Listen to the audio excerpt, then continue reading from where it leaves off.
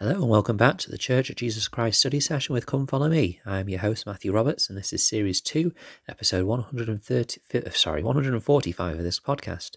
And welcome to joining us to a Monday episode wherein we usually take a little bit of a break from the Come Follow Me studies for each week and we study something else. We identify maybe a general conference talk or something in the church news or something just a general gospel topic which I've been wanting to study. And today, actually, there's a few things that I want to do. First of all, I want to share the news that has come from the church headquarters regarding returning to church safely around COVID-19. Just for a bit of context for those that are listening to this out of sync, it is currently the 25th of May 2020, and there has been some news from the church regarding how to safely return back to church. There's also an article by, it's actually in the church news, but it's focusing on Elder Dale G. Renland, and it's for a fascinating article about easing the COVID-19 restrictions, and then I finish with a future idea. COVID-19 obviously has been certainly it's locked down the UK for just over 2 months now. It's obviously been going on for longer than that, and it will go on for much longer, I am certain, in some senses, whether it means in the world there'll be more cases than there is in the UK, or whether cases will go back up in the UK. It's certainly far from over, but we have been through a 2-month period in the UK at least, where things have been locked down pretty much completely. And there will still be restrictions from this point forward. The church, however, has published guidance about how to safely reopen church, which is obviously positive news for many people, especially those who live at home and do not have access to the sacrament, or indeed to any other members of the church, where they may be feeling very isolated at this time. And my heart and prayers go out to those individuals, because I'm certain it's not an easy time. I've looked forward to Sunday myself, but I do have a family at home, and we have the blessing of having the authority of the priesthood in our home, and so I'm certain that there'll be things that have been felt lacking in those people's lives. But this news will be good news for these people, as long as obviously it's done safely. And this is what is a key, part of this article, is how to do it safely. It suggests that there are 2 phases that areas will be told to open up, and it is very clear in stating that this is not a church-wide opening.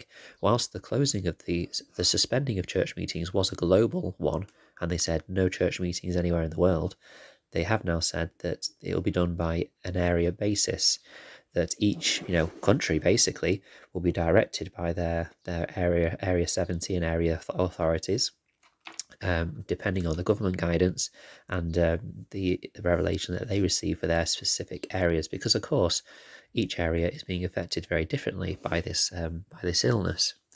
So it suggests that in phase 1 there should be no meetings larger than 99 people for sacrament meeting, and so different areas will have to consider how to do this in different ways. I imagine that the UK will have a period of this when churches do reopen. In the UK, it's suggested that July the 4th might be a day for churches to reopen, but obviously it depends on the scientific evidence and the numbers at that time. And then in phase 2 that the church has put out, it then says more than 100. And for other church meetings, I mean, in phase 1, it suggests that we stick to Zoom or online platforms, I should say, for the time being. So that's an important point as well. And there's a lots of guidance around what to do with that, but obviously you can read the actual letter that was sent to all members of the church for that.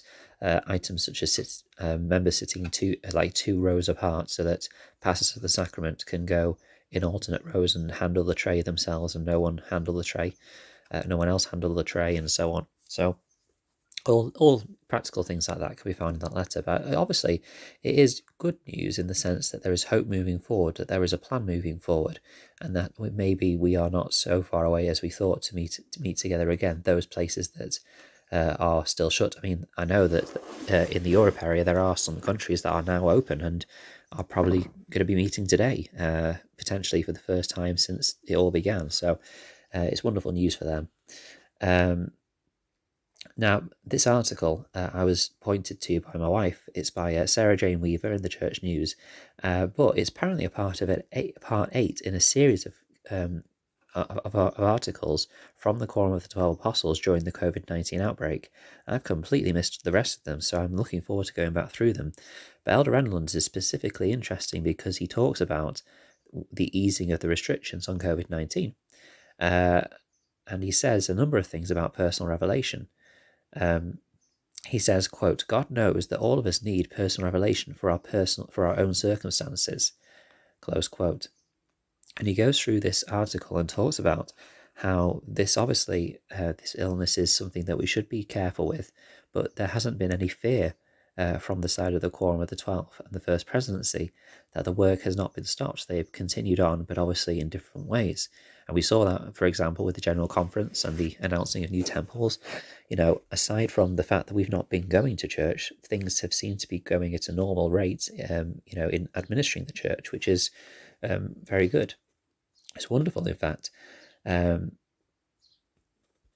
Renlund said, quote, there is not a hint of fear. Instead, we are asking, how can we do things better? How can we improve? How can we bless our people? There is no fear, close quote. Elder Renlund himself is obviously a medical professional, and so he speaks about the illness and how it is something which has no regard for individuals, but as a church we have been guided. We have been able to be guided. He says, quote, if we get casual about personal acts of private devotion or daily repentance, if we get casual about our scripture study, if we get casual about not wanting to ask God questions, I think we lose our ability to hear, close quote. And so he talks about the need that we have to continually seek that personal revelation so that we can then receive that direction and guidance for what to do in our own lives. This personal revelation is supported by scriptures and living prophets, he says, but we still need to receive that guidance so that we can then know what to do in our own personal lives. Elder Renlund said, quote, faith increases as we act in faith, close quote. And so we need to do this in order to be able to make it through this difficult time and consider and pray and study about these things. And it's our responsibility to do so.